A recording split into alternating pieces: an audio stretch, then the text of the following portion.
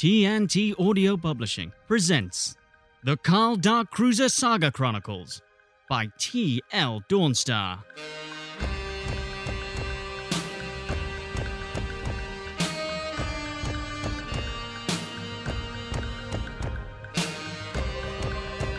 Written and read by T.L. Dawnstar. Book 1.0, The Universe Code. Chapter 9, An Old Frenemy. The perfectly functioning sliding door slid open perfectly and soundlessly, revealing an elegantly carpeted ship interior, complete with an imitation marble water feature that wouldn't look out of place in the home of a space ambassador or that of a particularly greasy second-hand ship dealer who'd successfully wangled his way into an elderly relative's will. As Carl stepped through the doorway, he admired the lustrous shine of the high-polished oak-effect veneer side table, upon the top of which was standing a poorly constructed model of a Nebula-class Y-96 turbo destroyer. Shoddy glue application, lack of paint thinning. That's a shame. Really lets down what is otherwise an excellently crafted and technically accurate kit, he mentally reviewed. A young reptilian life form in a fluorescent robe woven from the finest holographic nylon strode towards him. The garment had been cut in such a way as to allow the tail adequate swing diameter and was clumsily cinched around the alien's waist by a glittering wicker belt and a huge gold buckle bearing the claw, screwdriver, and cavil fruit insignia. Greetings, Captain. I am Intern Ricky. Do you enjoy our water feature? Fawned the gangly young Carlaxian as he motioned with the huge bulk of his overly large robotic right arm towards the trickling fountain, very nearly avoiding a collision with the model ship kit. It pleases me greatly, young one, Carl said formally. Then he raised his left hand and right leg and closed his right eye. Then, using his right hand, pinned shut his left nostril and bowed. I see you are familiar with our customs, Captain, acknowledged Intern Ricky. May I offer you some fruit tea or a glass of our finest pond water? Dark Cruiser knew he had to be very careful about what he said and did next. The cybernetically enhanced crocodile man standing in front of him was a member of a very proud race who took tradition and etiquette really, really seriously. Any misplaced word could be deadly. Alas, I must refuse, my good space monster. Pond water doth give me the shits, and fruit tea is for ponces, he announced, dictating each syllable extremely precisely so as not to cause offense. Grumbled Intern Ricky as he leaned in closer to the space pirate and fruit war veteran's face, scanning him with his glowing red optical implant for any sign of weakness or mild impoliteness. Luckily for Carl, the scanning was cut short before any could be detected, as the booming, snarling voice of Cayman Skullstein echoed through the lavishly upholstered spaceship. Agent Dark Cruiser. The commanding officer of the vessel stood nearly 2 meters tall, with a barrel chest that was at odds with his incongruously slim legs. His entire upper torso and parts of his grizzled face were covered in old scars, dimmed and faded by time from the intense burn marks they had once been. Didn't think you'd be seeing me again, I wager. Look, Scaly, like I said over the comm, I have no idea who you are, or how you know my name, other than the fact that I'm a well-known and infamous outlaw, that is.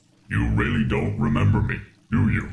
The only Carlaxians I've ever met were on the other side of a phase blaster during the war, and not for nothing, I'd like to keep it that way, said Carl, completely forgetting the whole thing about not causing offense he'd seemed so committed to just moments earlier. His comment caused a stir among the gathered crew, and Intern Ricky clenched his massive robotic fist, bared his metal teeth, and began to move pissed-offishly towards Dark Cruiser. I command you cease! Cayman bellowed, and the younger alien stopped dead in his tracks. Only the merest flutter in the gold-trimmed hem of his floor-length robe gave any indication as to his previous hostile maneuver. Cayman looked around the cozy cabin at the faces of his crew. None of them looked particularly pleased by Carl's presence. In fact, the looks on their reptile heads might best be described as equal parts anger, disgust, hunger, and anger. The acting assistant general opened his scarred and powerful jaws, and words came out, words which formed themselves into the following sentence. Come, Cruzy. Let's find a quiet spot where I can, how do you humans say, jog your memory. The battle-hardened Carlaxian general put a muscular dark green arm around Carl's shoulder, exposing the soft, non-scaled skin of his underarm. This makes sense because he was shirtless. In fact, the mysterious Skullstein was wearing nothing but a small woolen thong, the waistband of which held several razor-sharp fruit knives and peeling tools pointing dangerously downwards. Whoever this crockface is, he must trust me implicitly if he's willing to expose his underarm weak spot. It was considered a symbol of friendship and mutual understanding between parties for a Calaxian to bare his bare armpit skin, much like the handshake had been used on Old Earth before it was replaced by the noselick, which is commonplace across the galaxy to this day. They continued in this arm-on-shoulder fashion along a corridor lined with colourful tiling and 6 or 7 other water features.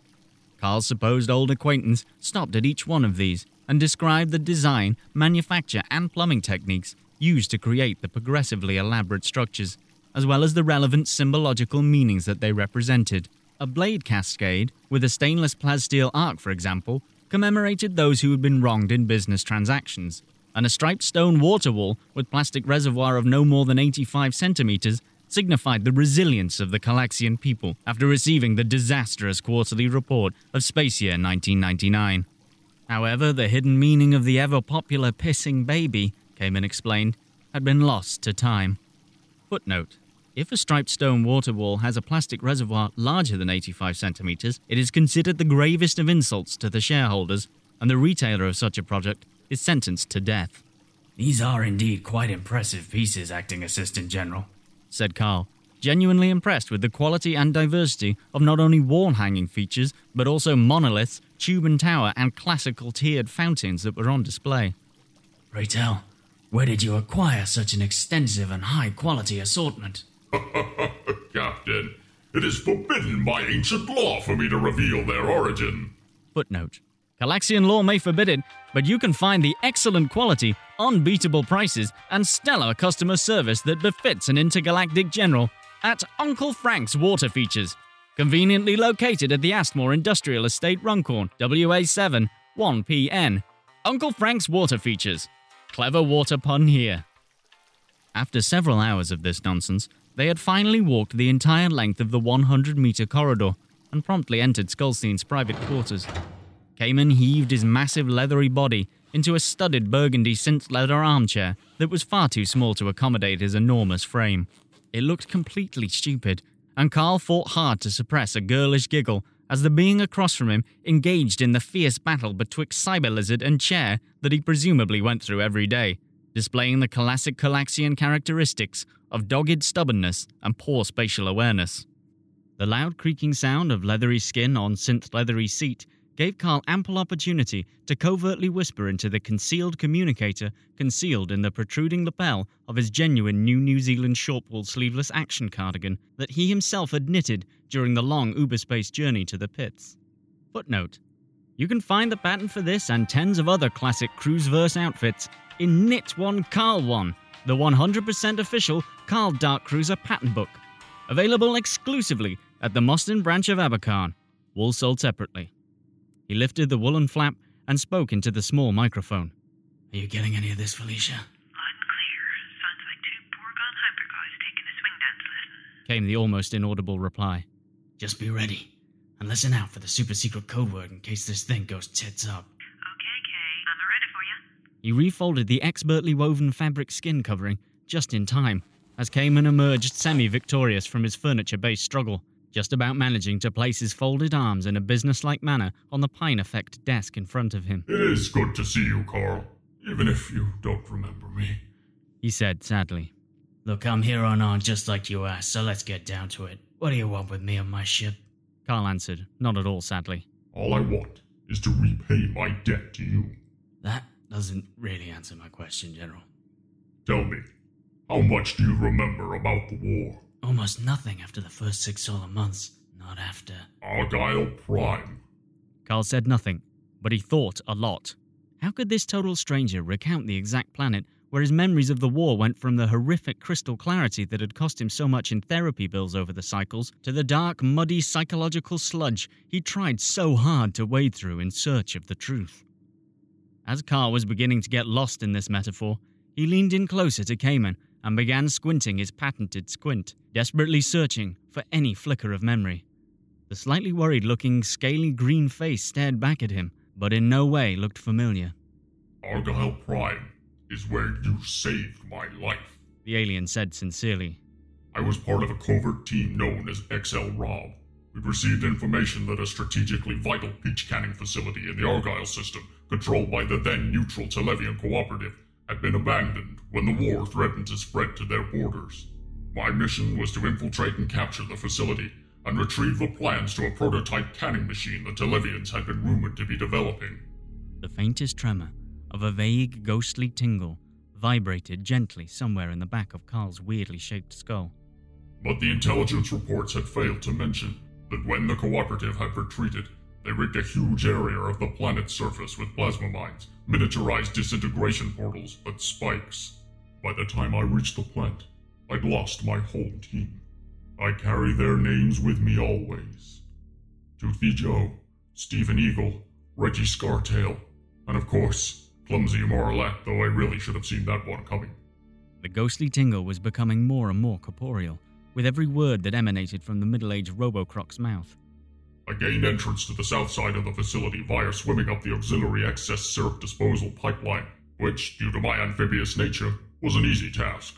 But I had not accounted for the high fructose content of the liquid and the corrosive effect it would have on my cybernetic components. By the time I reached the factory floor, my optic senses had been badly damaged and failed to detect the hollow-projected countdown timer that had just reached 0. The tingle in Carl's brain was now almost fully solid, and filled to the brim with hot liquid memories ready to rip free from their metaphysical bounds and soak his mind in a thundering deluge of wet recollection. There was a hot white flash and an intense blast of heat. The next thing I knew, I was being dragged from the burning peach canning facility by a pair of soft human hands. Your hands, Carl Darkcruiser.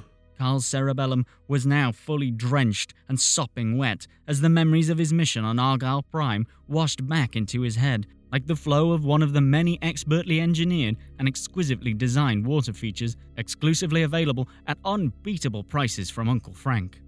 He took a breath deeply and glanced up at his old adversary, who seemed to acknowledge that the fib had finally dropped and that the human's memory center had been sufficiently moistened. I remember, I think. A low-volume gasp and utterance of "No way!" spat out of the hidden communicator buried deep in the folds of Darkcruiser's cardigan, followed by the sound of munching popcorn. Please, tell me what you remember, Softskin, Cayman requested. It's still fuzzy, but I'll try. Darkcruiser readjusted in the twist-base peacock wicker chair he had been occupying since he entered the office. He'd had ample opportunity to survey the available seating options in the lushly carpeted room, while his host had fandied about trying to accomplish the basic task of sitting down. Although the denim beanbag in the far corner of the room was an initially promising choice in terms of comfort, it offered little in the way of a fast exit strategy from the likely socially awkward and potentially deadly situation. This, combined with Carl's insistence on proper lumbar support at all times, had ruled out the jean-coloured crash mat altogether. The nest of grubby stacking white plastic patio furniture was also a no-go scenario for the picky pirate. Not after that disastrous summer barbecue at the Citadel on Yarix. The bigwigs at Galcom had deemed the prototype Televian technology too dangerous to fall into Calaxian claws, and the efficiency savings it would bring if applied to council-controlled packing enterprises could destabilize the fruit market beyond repair and prolong the war for cycles. I was hired to loot the remaining peach reserves, then destroy the facility and any blueprints it contained. I was the only pilot in the systems with the orbs to attempt to run that deep into neutral space. And if I got caught, well, hey, they could just sell me down the river as another dashingly handsome war-profiteering space pirate. I looted what I could and hauled it back to my ship, then rigged the facility to blow in sections. But the place was meant to be empty, abandoned. There was no intel to indicate Calaxian presence. I was walking away with my back to the factory as it exploded, and just after I'd hit the detonator, I heard a girlish, almost childlike scream. Roared the originator of the girlish, almost childlike scream. I turned and I saw a burning Calaxian. You, Cayman, flying through the southern window. I'm not so clear on the rest. I can fill you in. There was a tinny, immature giggle from the tiny speaker of the tiny communicator. Skulstein explained that Carl had ran to his aid, smothering the flames that engulfed his big lizard body with the scarlet-red cropped distressed crocodile skin jacket.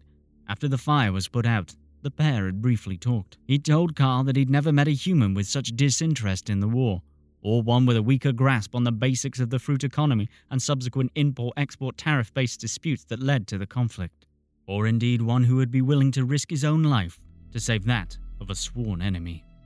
While helping Cayman up onto his powerful and perfectly defined hind legs, the detonator in Carl's hand had brushed up against the Calaxian's powerful and perfectly defined tail, triggering the second phase of the carefully planned two-stage demolition process the Dark Cruiser had spent ages working out earlier. A huge electric blue burst of plasma energy ripped through the still-standing north wing of the canning facility and dislodged a synthwood hover pallet of pre-canned peacherines, sending rogue tins of the illegal hybrid of peach and nectarine, which had been outlawed for over 5 cycles under the Geldof Proclamation of 1996, which banned the cultivation and distribution of cross-species fruit, hurtling through the 6-sweet atmosphere of Argyle Prime, then downwards, at a particularly severe 45-degree angle, directly into the back of the head of Carl Darkcruiser. You went down like a sack of ground apples, or as I believe you humans call them, potatoes.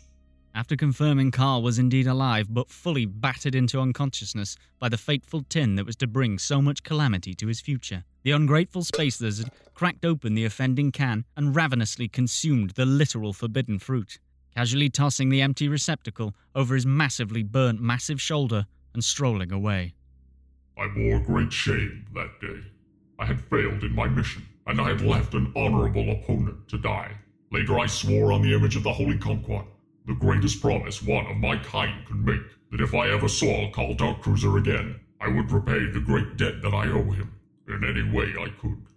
The next thing I remember was waking up with one hells of a headache and a meaty dent in the back of my skull in a med center on Cleax 4. The medbots told me I'd been out for weeks, that the war was over. Don't know how I got there. It's still fuzzy, said Carl. Give it time, my friend. There is a saying on my world, when the water runs deep... Friend! Carl quite rudely, but some would argue legitimately interrupted. You left me to die on that peachy hellhole. It was a time of war, Cayman said defensively. And my people have worked hard to put the horror of that time behind us. It is your human council who refuses to engage in meaningful discourse with the consortium. Hey pal, I didn't vote for him, or at all. But I saw what your lot did to the Veltrex colonies. If I hadn't slipped past your pathetic blockade with emergency supplies, those colonists would have been without bananas for nearly a solar week.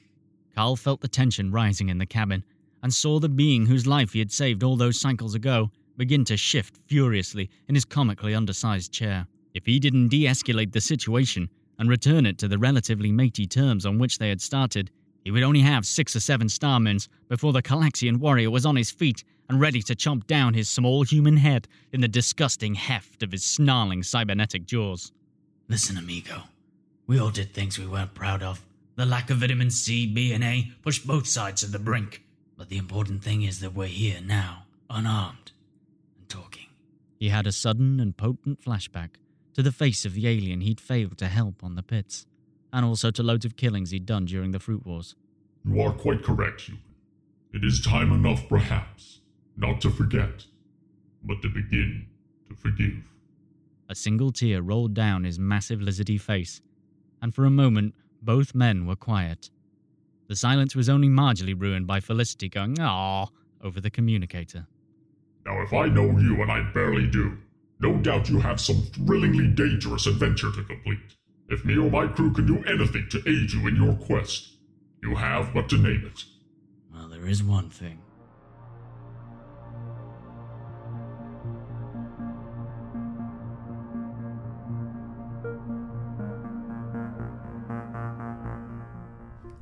I don't like it one bit. You hear me? Not one stinking bit. We're floating out here off the beaten track and smack bang in the middle of somewhere so far away from nowhere it would be an insult to nowhere's everywhere to call it nowhere, and you just so happen to run into the sole survivor of some cockamamie but wartime fruit heist who conveniently owes you his life, who you ain't got no memory of until about 10 starmins ago. No, this has got Cult of the Cone shenanigans written all over it in 20-meter high glowing hot pink neon letters.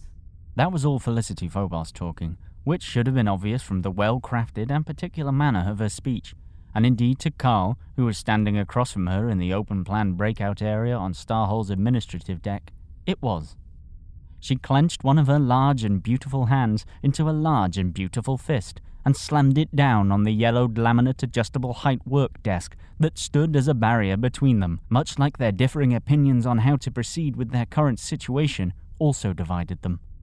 Unaware of this poignant visual metaphor, Carl responded to her previous, long, rambling sentence. You want to let me in on one of the options we got right now? Phil grumbled something unintelligible and unrepeatable. Look, Skullstein's willing to let us dock and have his crew make the repairs that we need. The Calaxians are Galaxy-class ship mechanics. They'll have her purring like a lascat again in a few solar days. And what happens if the council finds a Calaxian freight hauler sauntering along illegally in breach of the treaty? She left the slightest of pauses, and although Carl suspected that the question wasn't meant to be answered, he just couldn't take that risk. He began to open his mouth to respond before being completely shut down. Don't answer, I'll tell you. They get blown out of the sky, and us right along with them. They've been running black market trade routes right under the council's noses for cycles, he retorted, still mentally kicking himself for falling into the blindingly obvious rhetorical question trap just seconds earlier. Cayman knows how to avoid detection. He's former Black Ops. He's trained for operations like this. We take his offer, or we drift through the void until a Star Corps or Sex Center patrol finds us, or the life support systems fail. Either way, it's dead city, sweetheart. Do you trust him? I learned a long time ago not to trust any goddamn being in this galaxy that isn't named Carl Rufus Darkcruiser. But he's bound by his stupid honor to help me. And trust me, they take that kind of thing ridiculously seriously. Yeah, true enough. I've had my own run-ins with the Calaxian Code of Honor in the past, but we're playing a deadly game with the highest of high stakes against the most powerful group in the galaxy, and the cult don't play by anyone's rules. If Skullstein's in league with him, his precious code is meaningless next to the holy quest for the cone, and the elders will have used whatever dirty tricks necessary to guarantee his loyalty. Like they guaranteed yours? He said, pointedly. She looked Carl dead in the eyes, slowly reached under the table between them, and flipped it over like a maniac.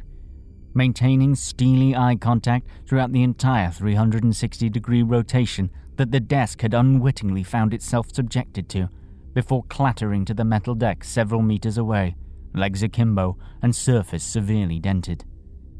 Although the physical barrier between them had been removed by her angry outburst, the emotional barrier had grown only more thick and solid. Felicity Phobos took one determined step towards Carl Darkcruiser, grabbed him by the lapel of his treasured cardigan, and pulled his face close into her face. She narrowed her eyes and clenched her teeth. Through those now impenetrably clenched teeth came a voice so filled with pure hate and white-hot, burning rage that it had flipped all the way back round and actually sounded quite cheerful. They made my life a living hell for 16 years. They took the one goddamn thing I ever give half a shit about in this whole f***ing universe, and I will make sure they pay for it with f***ing interest. Do you understand me, you little scrote? So much for her new cycle's resolution. Suddenly, a blaring alert shot through the interior of the ship, and the floor beneath them began to shake violently. Computer, what's going on? Carl shouted above the din. The Calaxian ship is pulling us in with their grav beam. The regional voice answered. Deploy reverse thrusters. Can't. Be buggered. Fire particle cannons. Knackered. Prepare emergency jump to... What crooked? I'm gonna stop you there. There's so all we can do about this. Alright.